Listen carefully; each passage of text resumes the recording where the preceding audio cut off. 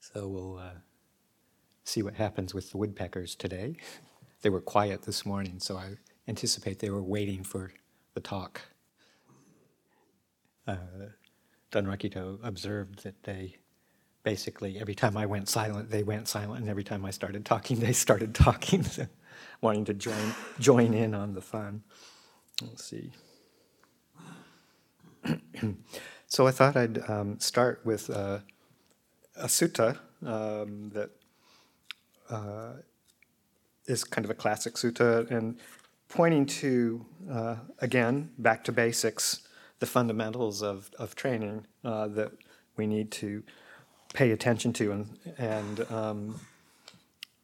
particularly in this case, a fairly junior monk who was starting out and maybe was a bit overconfident, and then encountered some difficulties and received some instruction from the Buddha about appropriate themes to contemplate.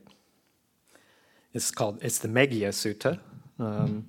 Meghiya is the name of the monk, and this is found in the collection of the Udana suttas. So it's in chapter 4, the first one. Thus have I heard. At one time the Lord was staying at Chalika on Chalika Hill. At that time, the Venerable Meghiya was the Lord's attendant. Then the Venerable Meghiya approached the Lord, prostrated himself, stood to one side, and said, I wish to go into Jantu village for alms food, revered sir. Do now, Meghiya, what you think it is time to do. Then the Venerable Meghiya, having put on his robe in the forenoon, and taken his bowl and outer cloak, entered Jantu village for alms food. Having walked in Jantu village for alms food, after the meal, on returning from collecting alms food, he approached the bank of the river Kimikala. As he was walking and wandering up and down beside the river for exercise, he saw a pleasant and charming mango grove. On seeing it, he thought, this mango grove is very pleasant and charming. It is eminently suitable for the endeavor in meditation of a young man of good family who is intent on the endeavor. If the Lord were to give me permission, I would come and endeavor in this mango grove. Then the Venerable Meghiya approached the Lord, prostrated himself, sat down to one side, and said, Revered sir, having put on my robe in the forenoon, I approached the bank of the river Kimikala and saw a pleasant and charming mango grove. On seeing it, I thought, this mango grove is very pleasant and charming, and eminently suitable for the endeavor of a young man of good family who is intent on that endeavor. If the Lord were to give me permission, I would come and endeavor in this mango grove. If, revered sir, the Lord gives me permission, I would go to that mango grove to endeavor. When this was said, the Lord replied to the Venerable Meghiya, As we are alone, Meghiya, wait a while until some other bhikkhu comes. A second time, the Venerable Meghiya said to the Lord, Revered sir, the Lord has nothing further that should be done and nothing to add to what has been done. But for me, revered sir, there is something further that should be done and something to add to what has been done. If, revered sir, the Lord gives me permission, I would go to that mango grove to endeavor. A second time, the Lord replied to the Venerable Meghiya, As we are alone, Meghiya, wait a while until some other bhikkhu comes. A third time, the Venerable Meghiya said to the Lord, Revered sir, the Lord has nothing further that should be done, etc. As you are talking of endeavoring, Meghiya, what can I say? Do now, Meghiya, what you think it is time to do. Then the Venerable Meghiya rose from his seat, prostrated himself before the Lord, and keeping his right side towards him, went to that mango grove. On entering that mango grove, he sat down at the foot of a certain tree for the rest period during the middle of the day. Now, while the Venerable Meghiya was staying in that mango grove, there kept occurring to him 3 bad, unwholesome kinds of thoughts: sensual thought, malevolent thought, and cruel thought.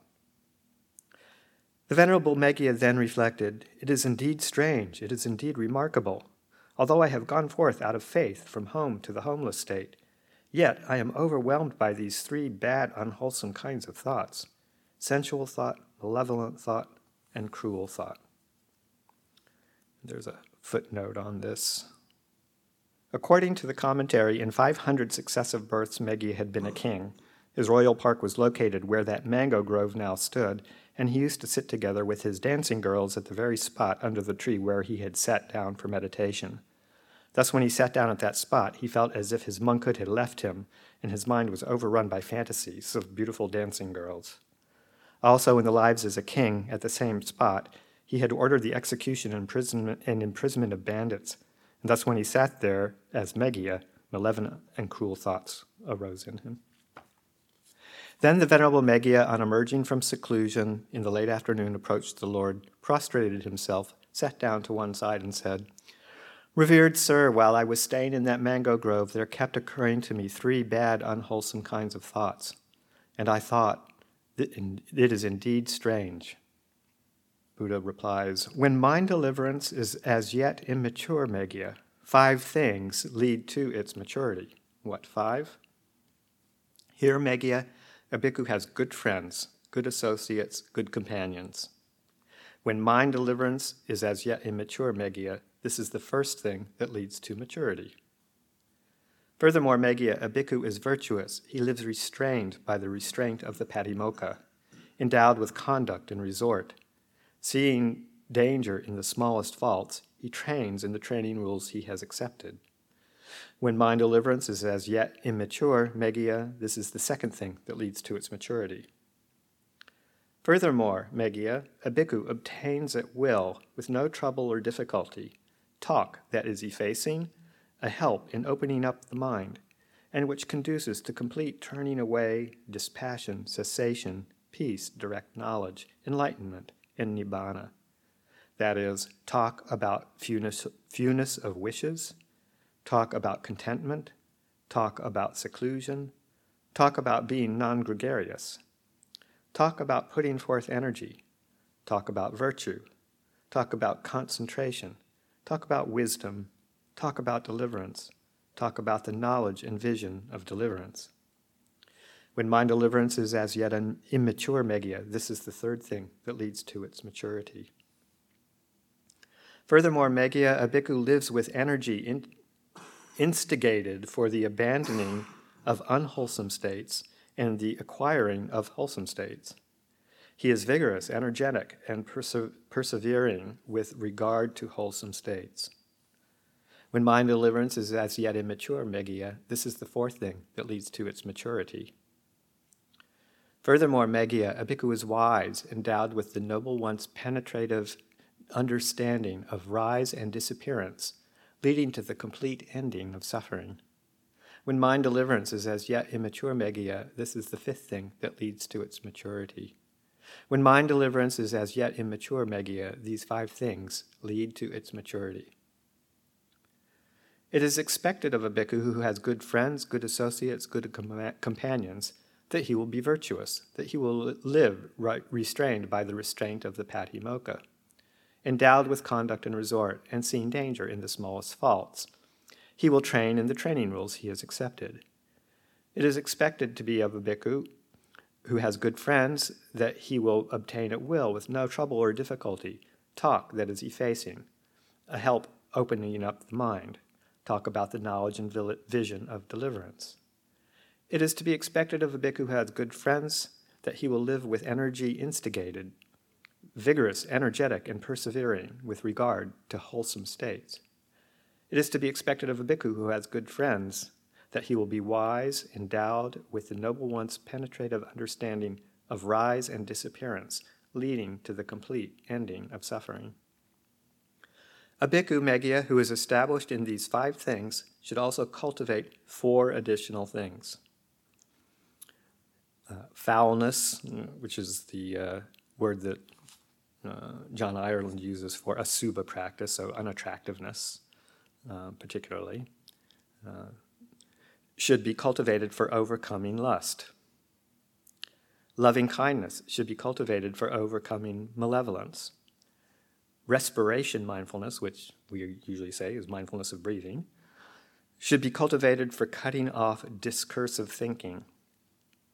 The perception of impermanence should be cultivated for the removal of the conceit, I am. For when one perceives impermanence, Meghiya, the perception of not-self is established. When one perceives not-self, one reaches the removal of the conceit, I am, which is called nibbana, here and now. So that's the Buddha's instructions to Meghiya. I think something that probably all of us can still benefit from quite a bit. And I thought that just as a further theme for a few more readings this afternoon, that I'd concentrate on one aspect of his instructions to Meghiya and talk a little bit about contemplation of the body. In this particular case, the Asubha practice, contemplation of the body being, of course, most of you have heard over and over and over again, a hallmark of our tradition here, always referring back to the body.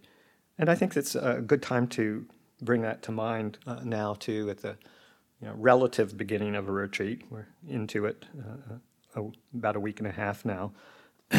And just to really underlie or underscore the need for being grounded in the body, I think, with intense quiet and longer periods of meditation, either walking or sitting, it's easy to kind of get a little bit out of the body. Maybe some people are experiencing out-of-body experiences.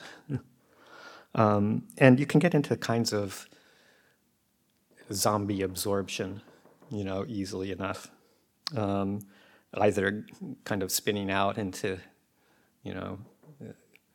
high level, other levels of consciousness, alternate levels of consciousness with intense quiet and intensive practice, or very single-pointed internal experiences, or just, involved. It's easy to get wrapped up in obsessions at this particular point, too. Things are starting to percolate up that we were distracted from before. So any of those things that kind of get us out of the body, either too broad an awareness or too narrow an awareness, or just heavy distractions, always good to remind ourselves to come back to the body. And the Buddha talks about that just in and of itself in some very clear and direct ways. I'm going to read a few selections here from the Anguttara Ones under the section Mindfulness Directed to the Body. Bhikkhus, even as one who encompasses with his mind the great ocean, includes thereby all the streams that run into the ocean, just so whoever develops and cultivates mindfulness directed to the body includes all wholesome qualities that pertain to true knowledge. Bhikkhus, one thing, when developed and cultivated, leads to a strong sense of urgency, leads to great good, leads to great security from bondage, leads to mindfulness and clear comprehension, leads to the attainment of knowledge and vision, leads to a pleasant dwelling in this very life, leads to realization of the fruit of knowledge and liberation. What is that one thing? Mindfulness directed to the body. This is the one thing that, when developed and cultivated, leads to realization of the fruit of knowledge and liberation. Bhikkhus, when one thing is developed and cultivated, the body becomes tranquil, the mind becomes tranquil, thought and examination subside, and all wholesome qualities that pertain to true knowledge reach fulfillment by development. What is that one thing? Mindfulness directed to the body. Bhikkhus, when one thing is developed and cultivated, unarisen, unwholesome qualities do not arise, and arisen, wholesome qualities are abandoned. What is that one thing? Mindfulness directed to the body. Bhikkhus, when one thing is developed and cultivated, unarisen, wholesome qualities arise, and arisen, wholesome qualities increase and expand. What is that one thing? Mindfulness directed to the body. Bhikkhus, when one thing is developed and cultivated, ignorance is abandoned, true knowledge arises. The conceit, I am, is abandoned. The underlying tendencies are uprooted. The fetters are abandoned. What is the one thing? Mindfulness directed to the body. Bhikkhus, when one thing, when developed and cultivated, leads to differentiation by wisdom, leads to nibbana through non-clinging. What is that one thing? Mindfulness directed to the body. Bhikkhus, when one thing is developed and cultivated, penetration of numerous elements occurs. Penetration of the diversity of elements, analytical knowledge of numerous elements. What is that one thing? Mindfulness directed to the body. Bhikkhus, when one thing when developed and cultivated leads to realization of the fruit of stream entry, to realization of the fruit of once returning, to realization of the fruit of non-returning, to realization of the fruit of arahantship. What is that one thing? Mindfulness directed to the body. Bhikkhus, when one thing, when developed and cultivated, leads to the obtaining of wisdom, to the growth of wisdom, the expansion of wisdom, the greatness of wisdom, the diversity of wisdom, the vastness of wisdom, the depth of wisdom, to a state of unsurpassed wisdom, breadth of wisdom, abundance of wisdom, rapidity of wisdom, buoyancy of wisdom, joyousness of wisdom, swiftness of wisdom, keenness of wisdom, to penetrativeness of wisdom. What is that one thing? Mindfulness directed to the body. So if you're not convinced yet, there's more. In moving into the next subchapter, bhikkhus, they do not partake of the deathless who do not partake of mindfulness directed to the body. They partake of the deathless who partake of mindfulness directed to the body. Bhikkhus, they have fallen away from the deathless who have fallen away from mindfulness directed to the body. They have not fallen away from the deathless who have not fallen away from mindfulness directed to the body. Bhikkhus, they have neglected the deathless who have neglected mindfulness directed to the body. They are heedless about the deathless who are heedless about mindfulness directed to the body. They have forgotten the deathless who have forgotten mindfulness directed to the body. They have not pursued the deathless who have not pursued mindfulness directed to the body. They have not developed the deathless who have not developed mindfulness directed to the body. They have not cultivated the deathless who have not cultivated mindfulness directed to the body. They have not directly known the deathless who have not directly known mindfulness directed to the body. They have not fully understood the deathless who have not fully understood mindfulness directed to the body. Bhikkhus, they have not realized the deathless who have not realized mindfulness directed to the body. They have realized the deathless who have realized mindfulness directed to the body. Okay. If you need any justification for mindfulness of the body practice, there you go. So as people are probably aware, it's elucidated in several contemplations in the Satipatthana Sutta, Majjhima number 10. And I thought I'd read a few of them particularly. Of course, mindfulness of breathing is the most commonly practiced contemplation of the body. I'm not going to read that because we're all pretty familiar with that. All five of them in the foundations, in the Satipatthana Sutta: mindfulness of breathing, awareness of the four postures, being in full awareness, the foulness or the asubha practice, the 9 charnel ground cemetery contemplations, and the elements. Sorry, I skipped the elements, contemplation of the elements. So I'm going to read a few of these, starting with the asubha, the contemplation of the 32 parts of the body. And just at the outset of the retreat, for those who haven't picked it up as a practice, just to encourage that. I found it a fundamental practice that Luang Por encouraged me in my very first year as an anagarika to practice with the 32 parts pretty much exclusively as my kammatthana, my meditation object, my meditation theme, and found that it was of great benefit at that time and even now. These days.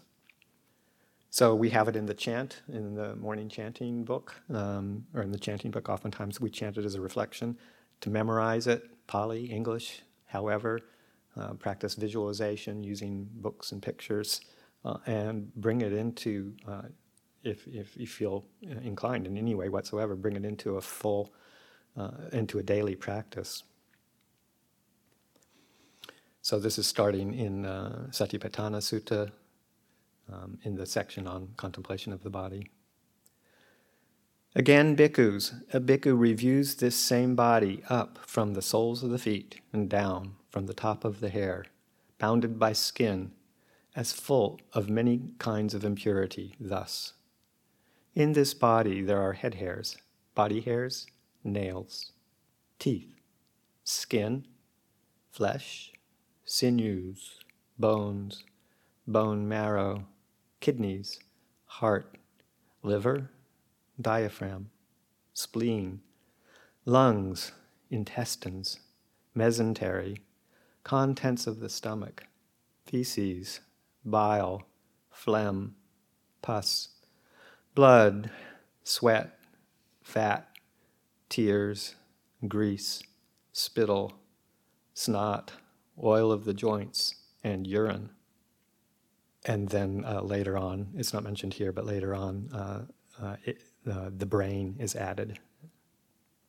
Just as though there were a bag with an opening at both ends, full of many sorts of grain, such as hill rice, red rice, beans, peas, millet, and white rice, and a man with good eyes were to open it and review it thus. This is hill rice, this is red rice, these are beans, these are peas, this is millet, this is white rice. So too a bhikkhu reviews the same body as full of many kinds of impurity thus. In this body there are head hairs, etc., and through to the end. In this way he abides contemplating the body as a body, internally, externally, both internally and externally. And he abides independent, not clinging to anything in the world. That too is how a bhikkhu abides contemplating the body as a body. And so I just want to emphasize again this particular contemplation. I'll go over the refrain in just a minute that kind of accompanies this and the other, each of the other ones. That it's not just a subha practice. The 32 parts isn't just for the sake of reducing sensual desire, sexual lust. It covers, I find, a whole gamut of aspects of contemplation. Both, it's just very settling, very cooling. It's a samatha practice in itself. Once you've memorized it and just merely repeating it, it can really settle the mind just as it is, as a recitation, like a mantra. Of course, the asubha aspect of it, when you bring it into both recitation and visualization, and even tactile experience. You can feel many of these body parts in your meditation when you're reviewing them. Some are pretty subtle. Some are pretty obvious, like the heartbeat, the breathing, the lungs, bowels. You can, really get feelings in the body. So to incorporate all of those aspects in the meditation as a way of settling the mind, cooling the mind. And then also very strong basis for developing insight. And the insight phraseology here is, in this way he abides contemplating the body as a body internally, or he abides contemplating the body as a body externally, or he abides contemplating the body as a body both internally and externally. Or else he abides contemplating in the body its nature of arising, or he abides contemplating in the body its nature of vanishing, or he abides contemplating in the body its nature of both arising and vanishing. So both looking internally, externally, one's own body, another person's body, internally, externally, contemplating the body as the 32 parts. Also contemplating the impermanence aspect, the anicca, the constantly changing experience of the body, its aging as well. Or else mindfulness that, quote, there is a body, is simply established in him to the extent necessary for bare knowledge and mindfulness. And I think that's a very profound kind of expression. It sounds very simple. There is a body. Well, of course, there is a body. But it's referring, I think, to the anatta aspect of it, that it's just simply that perception. There is a body. just to the extent necessary for bare knowledge and mindfulness, not making anything more out of it, not evaluating it, not judging it in any way, but just experiencing it in and of itself as it is, very simple and straightforward. And in that way, you can really get to feel the lack of self in regards to the body in any way. The body is doing what the body does. It has its own intelligence, has its own nature. You don't really need to do anything except for feed it and take care of its rudimentary functions. It has a whole life of its own. The heartbeat keeps beating whether you are aware of it or not. The breathing keeps happening whether you're aware of it or not. And it gets old and sick and dies on its own schedule. And it's a pretty independent acting kind of a thing. And once you really experience that deeply and repetitively over and over, then the insight into not self has the possibility of appearing in your experience. And he abides independent, not clinging to anything in the world. That too is how a bhikkhu abides contemplating the body as a body. Then in the same section in that sutta are the reflections on the elements. Again, a bhikkhu reviews this same body, however it is placed, however disposed, by way of elements. Thus, in this body there are earth element, water element, fire element, and air element. Just as though a skilled butcher or his apprentice had killed a cow and was seated at the crossroads with it cut up into pieces, so too a bhikkhu reviews this same body by way of the elements thus. In this body there are the earth element, the water element, the fire element, and the air element. And then the same refrain. In this way he abides contemplating the body as a body, internally, externally, arising, ceasing, and there is a body.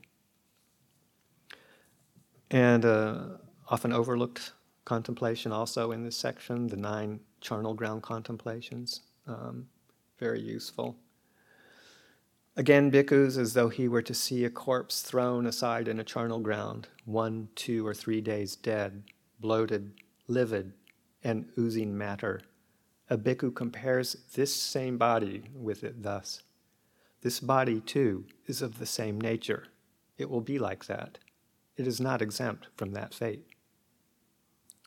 Again, as though he were to see a corpse thrown aside in a charnel ground, being devoured by crows, hawks, vultures, dogs, jackals, or various kinds of worms. A bhikkhu compares this same body with it thus. This body, too, is of the same nature. It will be like that. It is not exempt from that fate.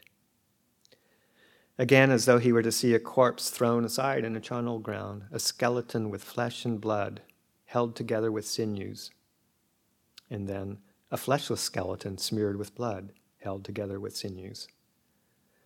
A skeleton without flesh and blood, held together with sinews. Disconnected bones, scattered in all directions. Here a hand bone, there a foot bone. Here a shin bone, there a thigh bone. Here a hip bone, there a backbone. Here a rib bone, there a breastbone. Here an arm bone, there a shoulder bone. Here a neck bone, there a jaw bone. Here a tooth, there the skull. A bhikkhu compares this same body with it thus. This body too is of the same nature. It will be like that. It is not exempt from that fate. Again, as though he were to see a corpse thrown aside in a charnel ground, bones bleached white, the colors of shells, bones heaped up, bones more than a year old, rotted, crumbled to dust. A bhikkhu compares this same body with it thus. This body, too, is of the same nature. It will be like that. It is not exempt from that fate. And then, in the same way, he abides contemplating the body as a body, internally, externally, arising, vanishing, and mindful that there is a body. This, too, is how a bhikkhu abides contemplating the body as a body. So, very potent images, very potent reflections, very important contemplations. I find for myself that picking this up, using this contemplation often in the mornings, the very first early morning sit, my mind might still be a bit groggy or still coming out of the sleep realm, after getting up, even after doing exercise, walking down the hill, all that stuff. Sometimes there's still a bit of dullness. And picking this up rather than trying to do anapanasati is very useful in staying alert, having an active contemplation, and also really grounding the awareness in the physical sensations of the body. Otherwise, it's easy to get lost in that kind of swimming mind early in the morning or whenever it feels appropriate for yourself. And then the cemetery contemplations as well, very potent visualization and just imagining one's own body going through that deterioration process and then just turning into a pile of dust and being blown into the wind. I was going to read another section from the Girimananda Sutta on the dangers, which gives a nice list of all sorts of diseases that the body can go into, but it's 2:05 now, so maybe I'll leave people to read that on their own. So just a few back to basics contemplations, expanding beyond our use of just anapanasati. 5 of these here in the contemplation of the body section, very useful, or maybe 6 actually. Very useful contemplations to pick up and remember and use frequently. Any particular comments or thoughts or questions about the use of this practice?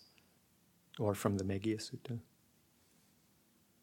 I like the Meghiya Sutta because it's one of those realistic things where you get vignettes with the Buddha, kind of, can I do this? Can I do this? And the Buddha is just kind of like, okay. Okay, you asked me 3 times, I guess I can't refuse. And then he, in his own words, says, I told you so. Just a thought I had, a comment. I've noticed over many years of being around the Sangha in various places that I still am curious. I'm still not quite sure. I haven't really entered into a discussion with it about it with some of the very senior monks. But in the West, the contemplation of the 32 parts is very rarely taught. I have heard, assumed, and have experienced it much more commonly encouraged in Thailand, in the monastic communities, basically from the very beginning. 2 basic contemplations that everybody should take up are the contemplation of the 32 parts of the body and also metta bhavana to kind of give it a bit of a balance on the energetic level. But even in the monastic communities in the West, it's rare. I think Luang Pa, you were the only one who I've heard. I mean, you encouraged it for me right from the get-go. Of course, you were just fresh from Thailand at that time, but it's something that I think is sadly neglected, maybe because some people feel it might be too off-putting, too alienating, too kind of icky, not positive, life-affirming kinds of contemplation. So, and anapanasati, of course, is strongly encouraged, as it should be, because it's a very universal practice that's good for so much of everything. But particularly people, and this is not exclusive to monastics. I've heard more than a few lay people who had heard these for the first time coming here. Sometimes when I've been talking about it, sort of like, oh, I remember Iris Landsberg. The first time I was talking about this in some group discussion or something over there in the dining hall. She said, she was just like gobsmacked. She said, "Why have you been hiding this from us? Why haven't you mentioned this before?" She says, "This is what we need to hear." So I try and share it often enough, but still find it to this day a very important part of the practice. Memo. Ajahn, you mentioned that during the contemplation of the 32 parts of the body, you do visualization. But, for instance, I tend to be visual, but at the same time get tired when visualizing too many or for many amount of time doing visualization. What would be another strategy to do contemplation of the body that doesn't involve that much of visualization? Well, yeah, I mean, there's different aspects that you can do. As I was mentioning, just the mere memorization of the words and the recitation of them, in and of itself, it can be very soothing, just almost like a mantra. And then the other aspect, the third aspect that I find very useful is that when you're sitting and your mind has gone, relatively quiet, and you can feel the body, like you're not just lost in a swirl of concepts, thoughts, that kind of thing, or words, to really shift your attention to the experience of the body, particularly to what's called the autonomic processes, the processes that just go naturally, like heartbeat, which you can feel if you're quiet enough. You can feel your heartbeat or the pulsing in the body throughout your limbs as well as the center of the chest. To tune into that experience, the breathing, of course, is an autonomic process. Try and stop your breathing for more than 10 or 15 seconds, and the body just says, the body just thumbs its nose at you and says, "Forget it." And it takes over again. So just to notice those qualities, or even more subtle ones, like subtle movements of twitching in the face, little muscles doing things like that, a shifting of posture that is almost kind of, subconscious. Just the very little movements that a body goes through. Just really tune in.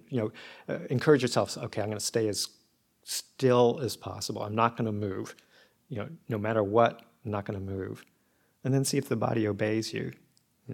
Watch those little twitches behind the eyes, or the swallowing of saliva, or just a constant little shift of the back, or something to straighten up. The body's always looking for a position to be in that's just a little more comfortable, and you don't have to be really conscious. Most of the time you're not really conscious of that. And the body's it's got its own intelligence, like I was saying. It does what it does. Or when you're walking, even noticing how you don't have to consciously think, lift the knee, push the leg forward, put the foot down, shift the weight. Do the same thing with the other leg. The body just does it. So noticing that kind of, those subtle automatic processes that the body just does all the time. And all the internal organs, some of them you can feel, some of them you can't feel so easily. Like I've never been able to actually feel my spleen. But I can get a sense of density in some of the other areas, the larger organs, the stomach, the intestines, maybe even a little bit of the liver sometimes. And just to experience those subtle tactile qualities. And then, eventually allowing it to move to more of the subtle energies of the energies that course through the body. Or moving towards the elemental aspects of it, which is a more generalized experience of density, like the earth element, fluidity, liquidity, airiness, not just breath coming in and out, but also the coursing of energies, and then heat or cold as you experience it. Those broad categories kind of are very good ways to contemplate the body. With that, gaining that perspective of anatta. This is not mine. This is not me. I'm not in control. I'm not in control of this. Yeah, I can influence it a little bit here and there, but I'm not in control. And just stepping back and letting the body just be the body and detaching yourself from any sense of identification or ownership over it is another way to use the 32 parts. But I do encourage the visualization, you can develop the images in your mind so that they're not quite so, you don't have to force yourself to generate them, but you have to, you do have to put some intention behind it to do that, and you have to, I think most people benefit from looking at images, like in a medical textbook or photographs or some of the Asuba photos that you can find on various websites, and to really burn them into your visual memory so that when you're going through it and you say hair of the head, that image just pops up. You don't have to kind of like put a lot of effort into it. So it's a matter of habituation to get those images going. But this awareness of the body, and particularly the tactile, like just when you're walking up and down the hill, just the more often you can remind yourself, there is a body, and separate a sense of ownership from that experience of the body. Just that repetitive pulling your mindfulness to that practice can really produce some profound results in terms of how you relate to it as not me, not mine. Any comments from Lungpa, Ajahn Yanako, further experiences or anything before we wrap it up? Well, in that case, it's 2:15. Happy contemplating this afternoon.